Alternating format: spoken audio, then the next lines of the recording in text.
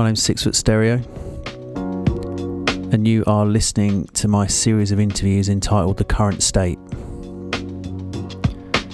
This is number 3, and I'm very honoured to have one of my favourite musicians, producers, DJs, graphic designers with me today.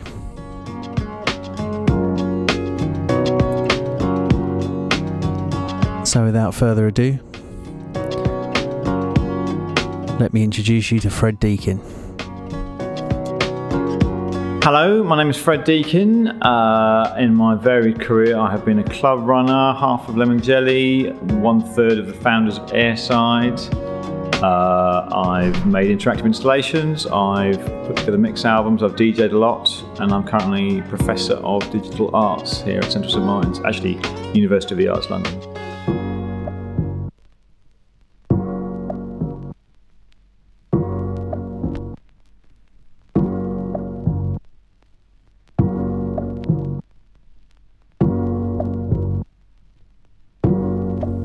So as always on these interviews, I always start with the question, when did they fall in love with music and the art form? I first fell in love with music when I was about 10 or 11, and I was into pop music, and it's something that I was into. I liked it. But I hadn't really got a passion for it, and then I discovered the NME, and there was a record shop on our high street, and so I bought the NME, and it was like Greek. I had no idea what it was. It was a strange document, but I was fascinated by it.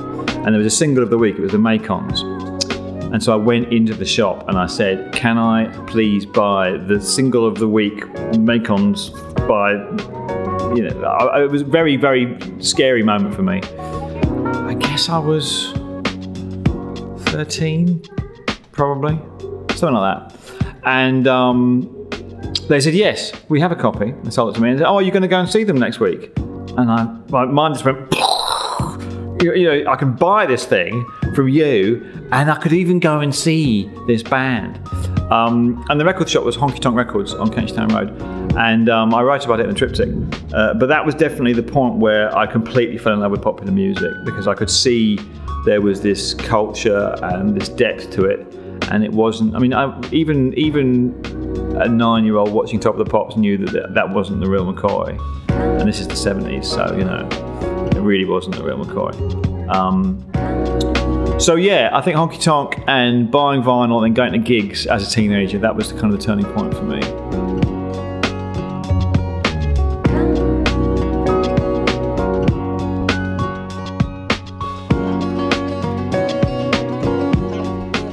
So I was interested in finding out when a love of music becomes something more, maybe a career, certainly more than a casual hobby. So I bought a lot of records, and there was definitely a moment when dance culture started up. It was kind of the birth of hip hop in the early 80s, late 70s, and up to that point, it had been very clear post-punk was kind of like a very anti-disco and very anti-dance, as was all popular music back then, insanely. But then hip-hop came along and it kind of changed that, and this whole DJ thing started, and everyone was into funk suddenly. And I suddenly realised that I wanted to be a DJ. I'd been in a few bands and it hadn't really worked out. But I was buying so many records, so much vinyl, and I kind of realised it had to pay for itself a bit. So I suddenly realised I wanted to be a DJ. So I tried DJing, and again, that was a total disaster. But I got somewhere. I was starting to get there, and I got a few gigs. And then I moved to Scotland. I went to Edinburgh University, and when I went up there, I started putting on nightclubs, putting on nights up there, because there was nothing. I mean, that's not quite true. There were a couple of nights, and this is pre-rave. This is like 80s, mid-80s. So clubs were still relatively unusual phenomena. And yeah, that again was a major kind of transformational experience. I was running my first club night with my mate Simon, and our mates came and they had a great time, and they went, when's the next one? And we went, oh my god, this works, and playing. I was a DJ all night, and that was a dream. It was fantastic. It's playing records people dance to.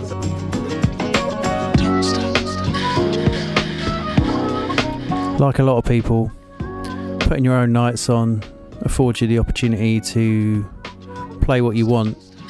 So I wondered if that was the case for him too. Exactly, yeah.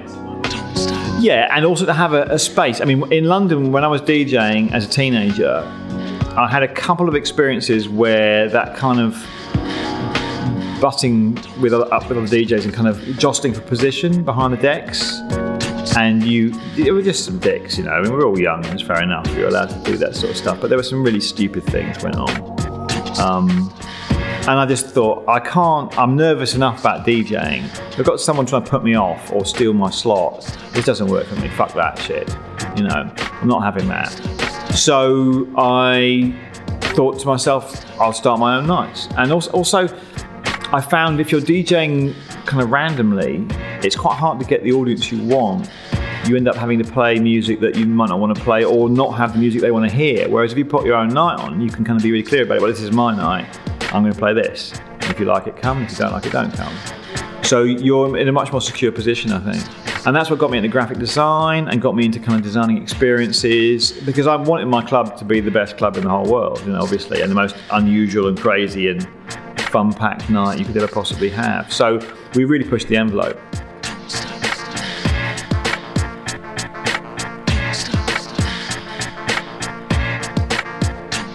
I carried on running clubs in Edinburgh because it was this thing that I loved. And one of the nice things about a city like Edinburgh, as opposed to London, is that there's a real community. I suspect the same is true of Brighton or Bristol or York or whatever, or Leeds.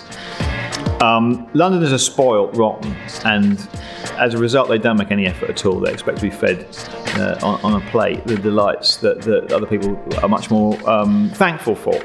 And having a community in Edinburgh meant I was DJing on a regular basis to a bunch of people that I knew and loved.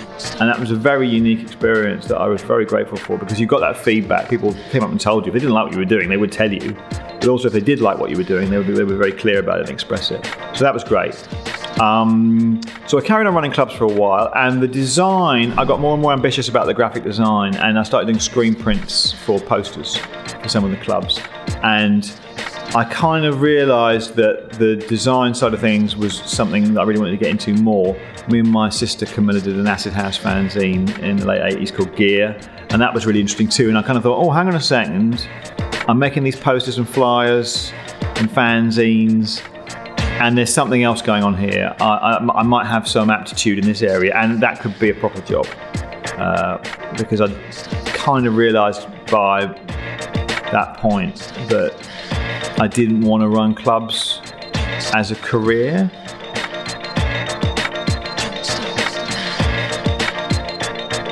Part of my brain went, yes, this is the thing you're good at, get yourself a venue, start up a whole kind of business around this. And then I thought, the last thing I want to do is be kind of trying to find people to come to my venue, my nights 4 nights a week. I was doing like monthly nights and kind of maybe fortnightly, and we did some weekly clubs as well, but they were special. They were special occasions. It was Christmas. And the thought of trying to fill out a Tuesday every week to pay the mortgage or the overheads was just... I fortunately realised that wasn't the route I wanted to go down.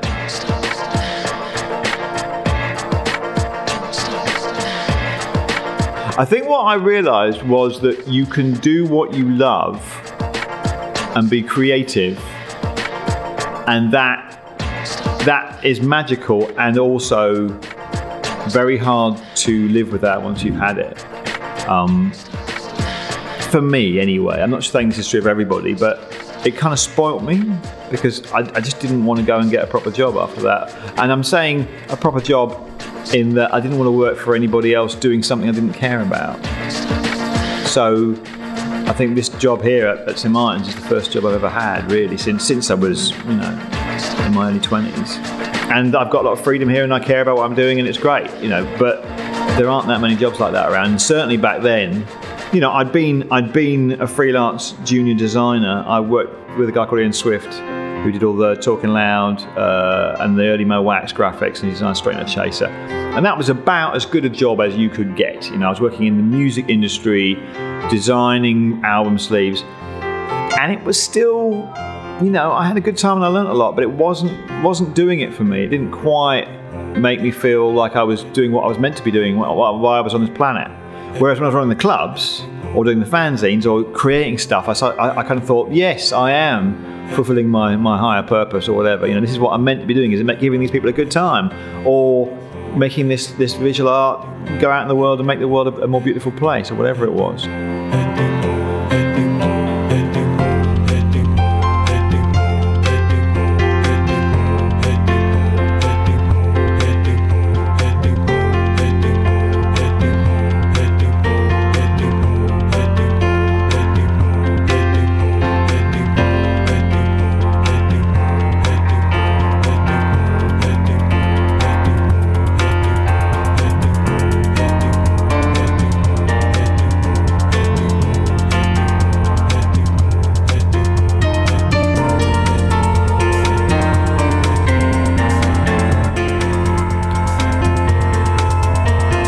So like a lot of DJs making the transition from playing other people's music to making your own, I wonder when that happened for him.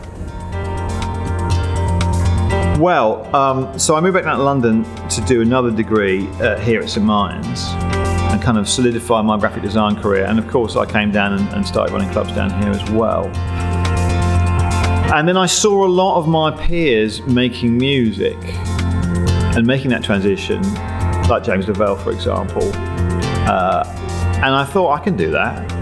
They're DJs first and foremost, and they've got those ears and they've got that creativity, but it's not like when I was trying to be in a band and when I was a teenager, where you've got to actually come up with some songs and or sing or something, or whatever.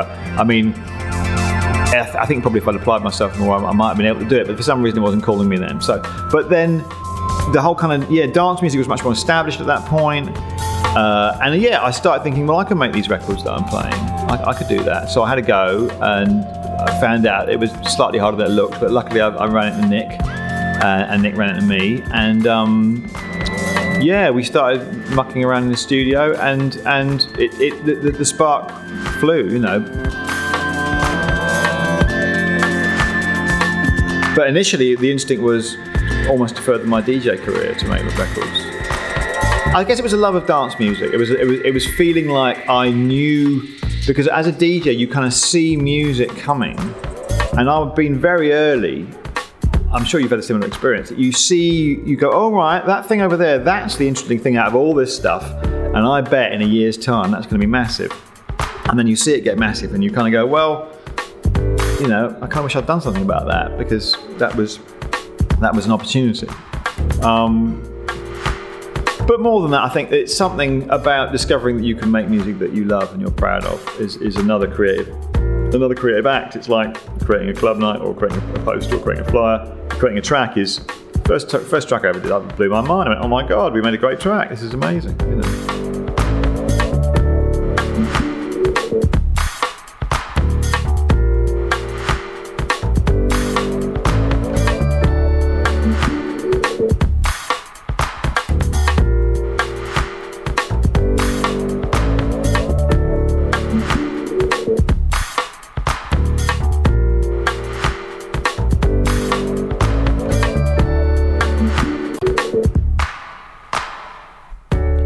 I was curious to find out if those early moments had a special feeling about them, whether when they sat there they thought that they'd just produced something that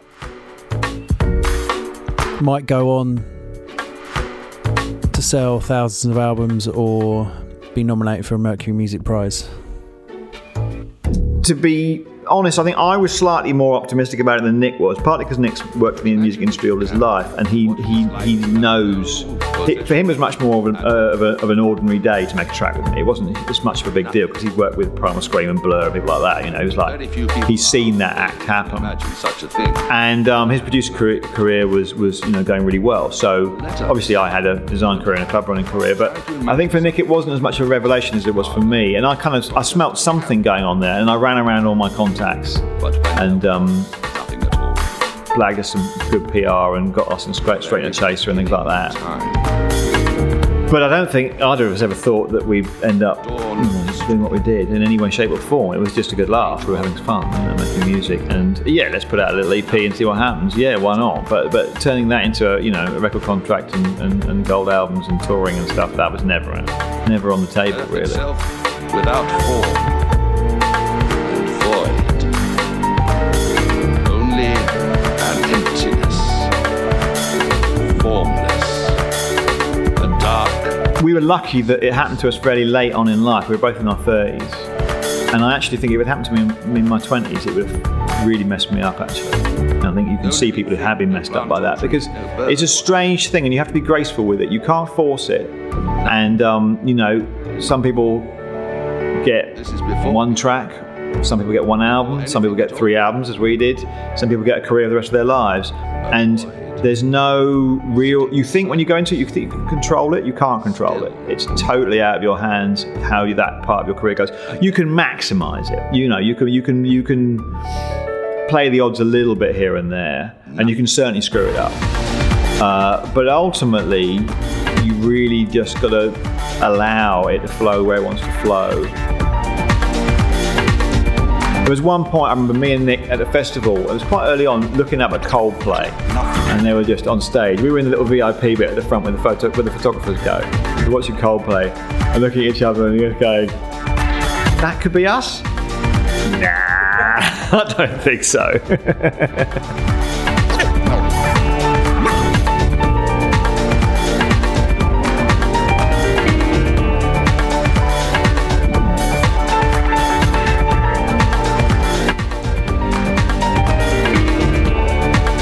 So I know there's a lot of people keen to know whether Lemon Jelly have got any plans to put out any new music. So I had to ask the question. Well, it's a funny one, that. I mean, it's... Yeah, I have to be a little bit respectful of Nick in this conversation and kind of make sure that I don't sort of say anything that would be disrespectful, because... Yeah, I mean, there were various reasons why we haven't made any more records. I personally think we probably won't ever make another record again now, but I haven't ruled it out. I think, and I hope I'm wrong, but I suspect I'm not. I think that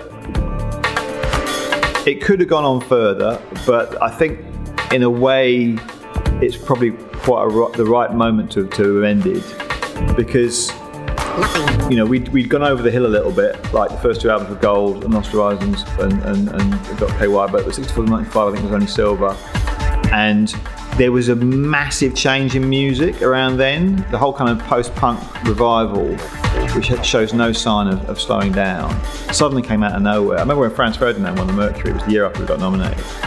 And people were running around going, "Oh my God, how could this possibly be? This is such an extreme record." Now Franz Ferdinand sounds incredibly normal now. And it's only, it is admittedly about 12, 13 years ago. But yeah, that was a major sea change. And there hadn't been a big sea change since '88 before that, really, the Acid House thing, which was, again, an enormous sea change and a fantastic sea change, but it had run its course, in my opinion. It was right and proper that music should shift. And we were on the other side of the war without a shadow of a doubt. So you don't have control of that stuff. The famous story about Rick Wakeman saying when punk happened, in the space of 6 months, we went from being the coolest band in the world to the naffest, most hated band in the world. Now, I'm not suggesting that happened to us in any way, shape or form, but there was definitely a shift. And I think that at that point, unless we'd done something really radical, which neither of us kind of felt like it would be appropriate to do, we'd end up repeating ourselves a bit. And there's I look at other people's careers, and I'm certainly not going to mention any names, but you can see it was kind of a slow dribble out, and we just went. So I'm quite pleased about that.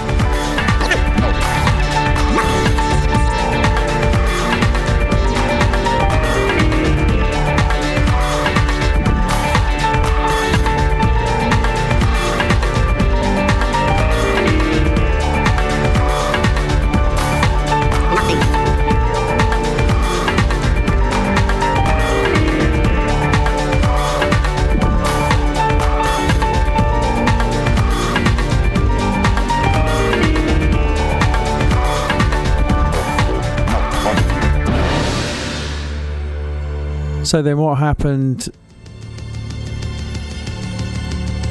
after Lemon Jelly?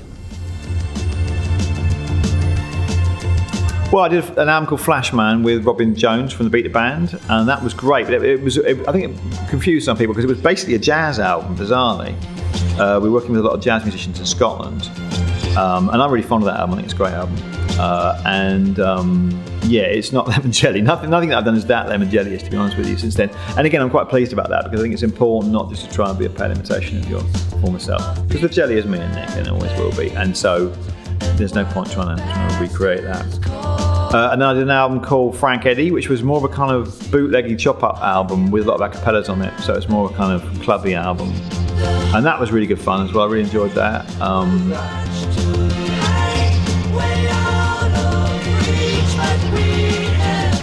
So I was wondering, is he still making music?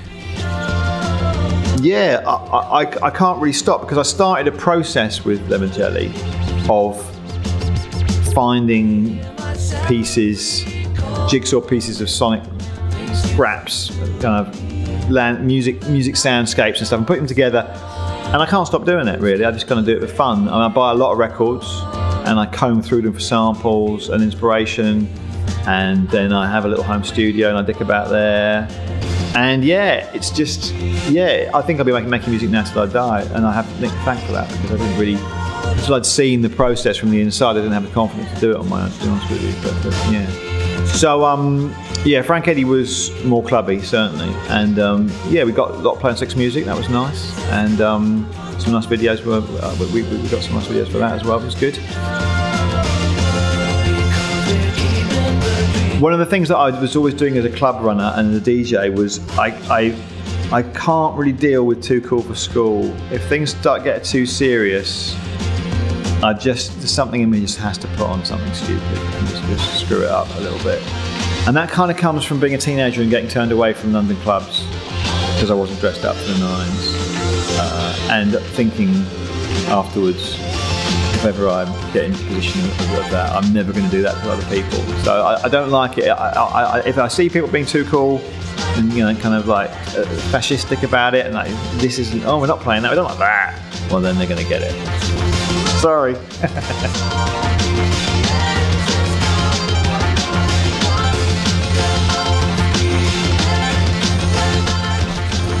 Earlier on in the interview, he had alluded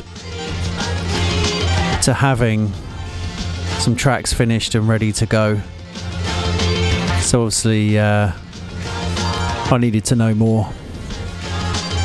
I am slightly obsessed with the notion of the concept album.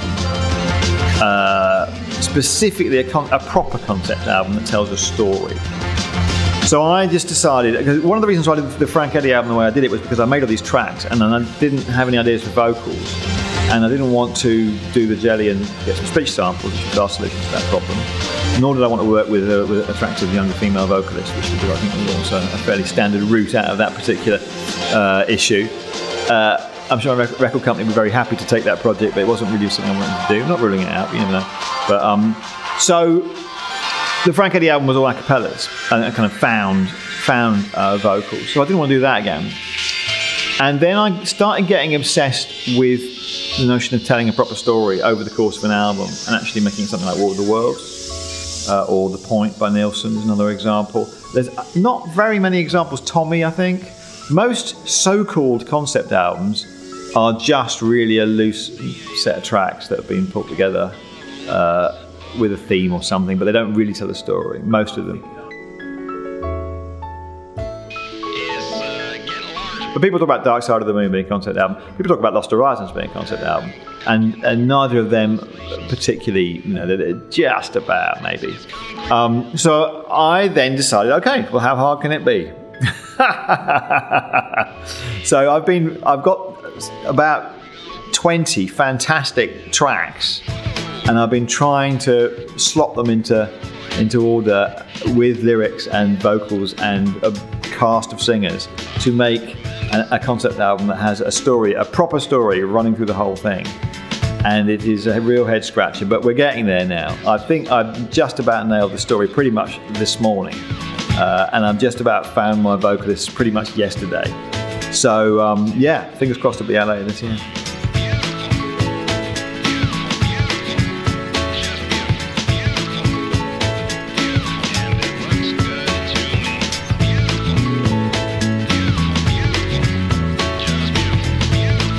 So getting to the subject of the interview, and having embraced digital technology so much in all the varied aspects of his career, I was keen to know what the biggest changes he's seen so far. Well, it's changed in two ways. I think it's changed completely. And the first way is production, and the second way is distribution. And production, the changes in production mean that you can do anything, but so can everybody else. And I think that there's no right or wrong, but there's no two ways about it. The music of my youth, there was a kind of barrier to entry, which was, can you actually get the instruments together and get a recording studio together and get the money to put it out on vinyl? And if you can muster the enthusiasm and the resources to do that, if you can be inspired by your piece of music that you've made enough to go through all of those hurdles, then your music gets out into the world, and that's the reward. And so if you're not totally into your music, then you don't do that. You maybe play the guitar for fun, but you don't put it out in the world. Not so now. It all goes out there. So the volume is huge. Music biz colleague has said at the birth of digital, he was saying the mantra in the industry was, it's never been easier to play, it's never been harder to win. So I think from a production point of view, you really got to have a point of difference. You've got to know what you're doing, and you've got to find point of difference is always the main thing. How can you stand out from everybody else?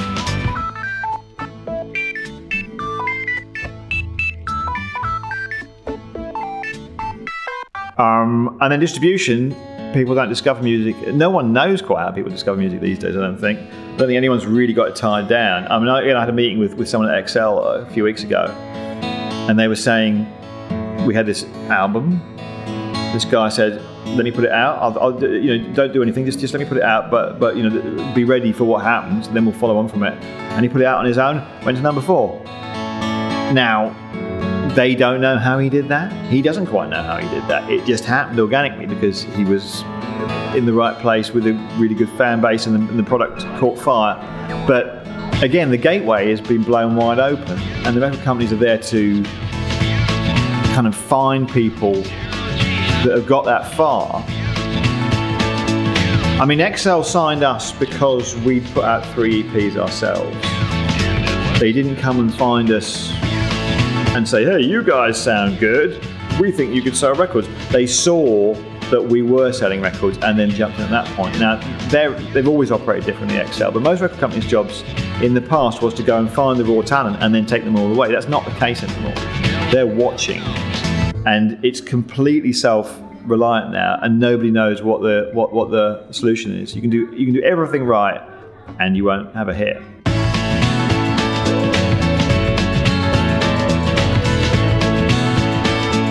When we came out, I remember thinking, if we make a really good record with a really nice sleeve, people will find us. But I don't think that's true anymore. And most of the artists and the bands that I like, and I buy a lot of new vinyl, and I listen to a lot of new music, and the bands that I love coming out at the moment, a lot of them don't sell any records. They sell nothing. And that wouldn't have been the case back in the day. My tastes, my ears have always been pretty well aligned to what is successful. So I would spot this band, and then a year later everyone would be into them. Not so anymore. It's really interesting. So many changes.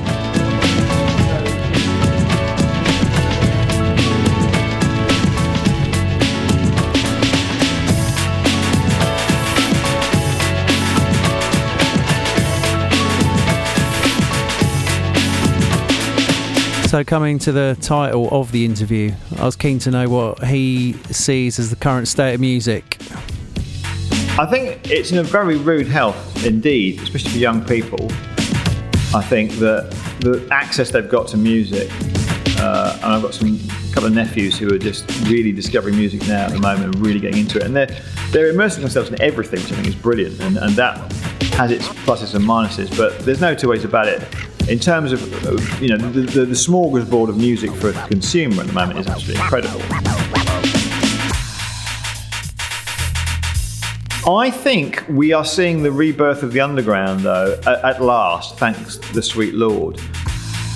For a long time there was a consensus that we all like the same music. It kind of coincided with the last Labour government, actually.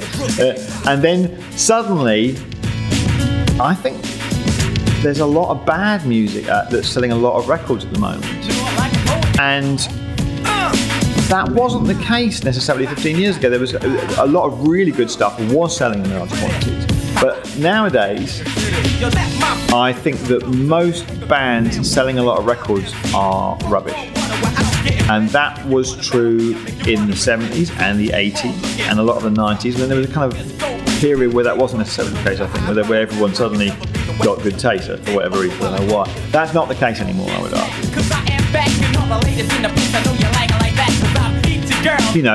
Most bands on Top of the Pops were awful. And we have these rose-tinted glasses, and remember, on Top of the Pops, you would wait for the one good band. Everything else would be save all your kisses from me.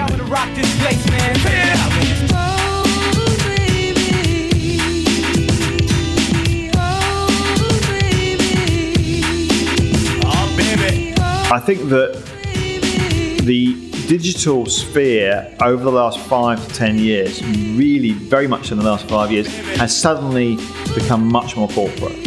And big global corporates, the GAFA, Google, Amazon, Facebook, Apple, the GAFA crew have managed to lock down monetizing the internet. And 10 years ago, that was not the case. Absolutely not the case. The internet was vibrant and exciting, and you go there for experimentation and innovation.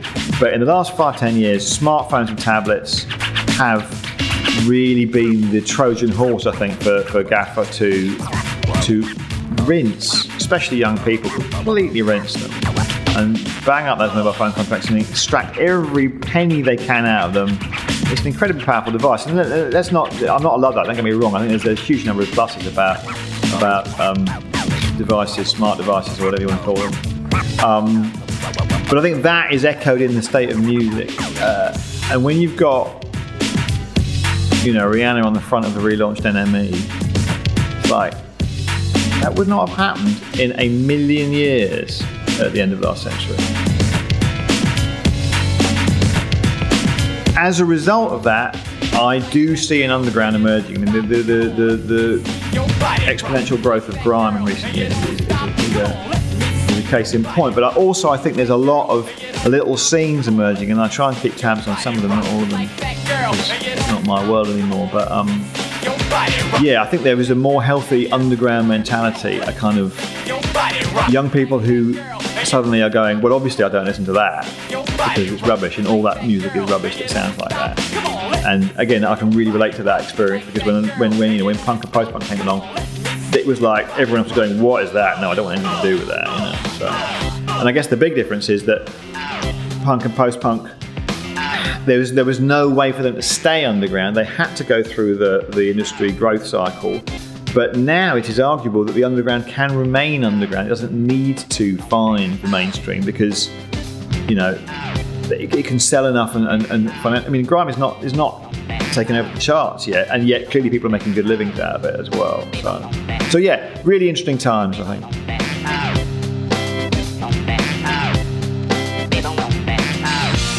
I think that there's a very healthy scene. I think it needs more. Young bands need more money, I would say. I think that there's no support for the middle ground in the way there used to be, and that makes me sad.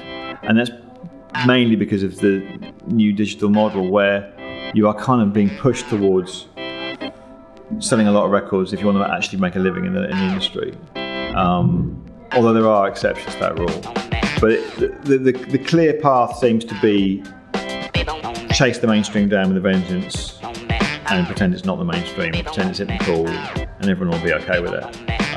So I work with various people who are also have their own bands, and they're kind of starting up, and I see how hard they have to work to make any kind of living. It's pretty rough. So I'd like to see more support for young music, for young people making music, and bands that are coming up. I don't know how they're going to get it, to be honest with you, because it just seems so hard. If you're a bunch of kids and you want to make a record, and you want to get your band going, you kind of have to sell it to the man. Really, I don't know how you make a living. I mean, people are DJing to make enough money to pay for their band and pay for their record to come out. And it's like, it's insane. I'd like to see something more interesting being done with the world of digital music, because I don't really think we have found the true expression of the internet musically. It seems to me that it's still a bunch of crappy MP3s and YouTube links. And the album is a beautiful thing. Don't get me started on the CD, but the album is a beautiful, beautiful thing. And if every medium has its native format, then watch the internet. What's music on the internet's proper format? Please tell me it's not a YouTube video.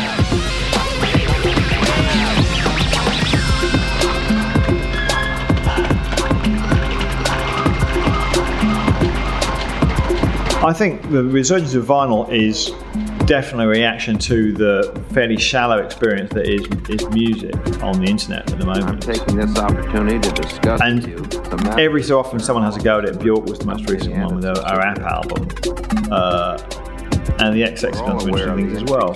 But making use of our people want that depth. They do want that depth. They also want to stream on their phones and play anything they want, whenever they want. But Spotify is not a rich experience. It's just not. It's a very convenient experience. It's a very quick experience, and there's, it has its place in the pantheon of musical experiences. But as far as a kind of artistically nuanced, interactive experience, and these devices are supposed to be so powerful and innovative and such game changers, and it's like it's a little jukebox, a very bad jukebox, where you press the button and you get this tiny little square, and that's your only communication with the music. There must be something better we can do than that. And if I knew what it was, I'd be a very rich man. But I have to. I intend to explore it whenever I can. I have done in a lot of the interactive work that I've done, and I'm going to continue to do that, because I really think there are some really missed opportunities at the moment in the way that music can be part of our digital lives. I think there's much more exciting things to come.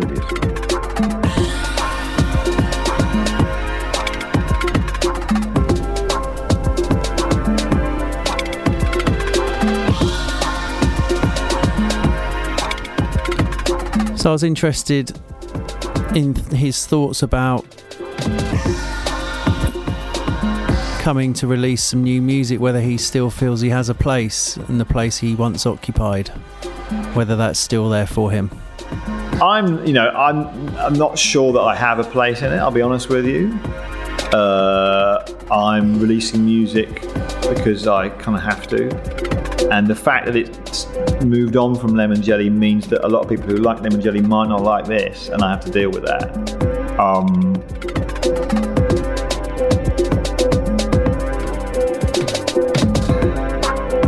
I kind of have to wait and see a little bit. I mean, this concept album idea might be just what people want, or it might not be. In the same way that Lemon Jelly, we had no bloody idea people wanted to listen to that stuff. And when it first came out, most people went, "Oh my God, what is that? I can't listen to that. It's insane," And that all sounds much more familiar. But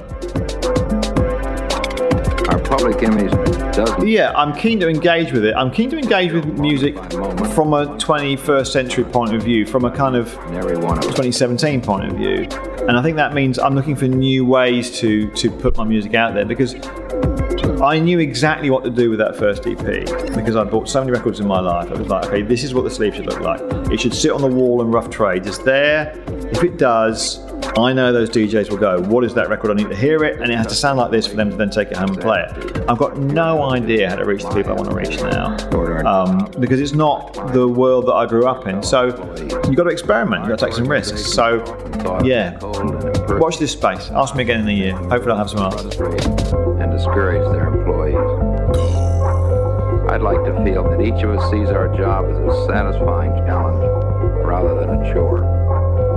Or a respected. So if you've never heard one of Fred's legendary mix albums, I strongly urge you to do so. I believe that jobs depend. But thinking about that led me to find out whether he is still DJing, whether he is still gigging. Thank you very much. I DJ'd for Leo, the guy who signed us to XL the other day for his birthday party. That was a lot of fun. I can't do 5 in the morning anymore on a regular basis, once in a while maybe. I like the club experience. I like making experiences. I like the gig experience as well. I certainly wouldn't rule out DJing. I'm always up for the right sort of set. But it's trying to find a way to do something interesting. What I'm doing at the moment, which is really good fun, is soundtracking improvisational theatre shows, which is a lot of fun. There's these guys called Project 2 who do these science fiction shows where they improvise science fiction movie narratives. And of course, John Carpenter and Arrival and Stranger Things and all that.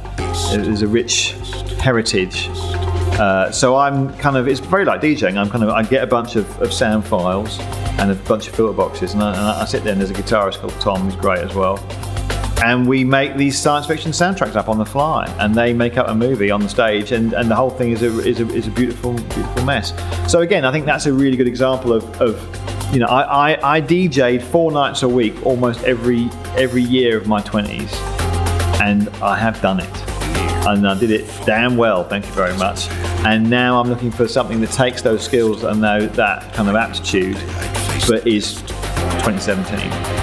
And and I'll take out a box of records once in a while and give them a spin. Why not?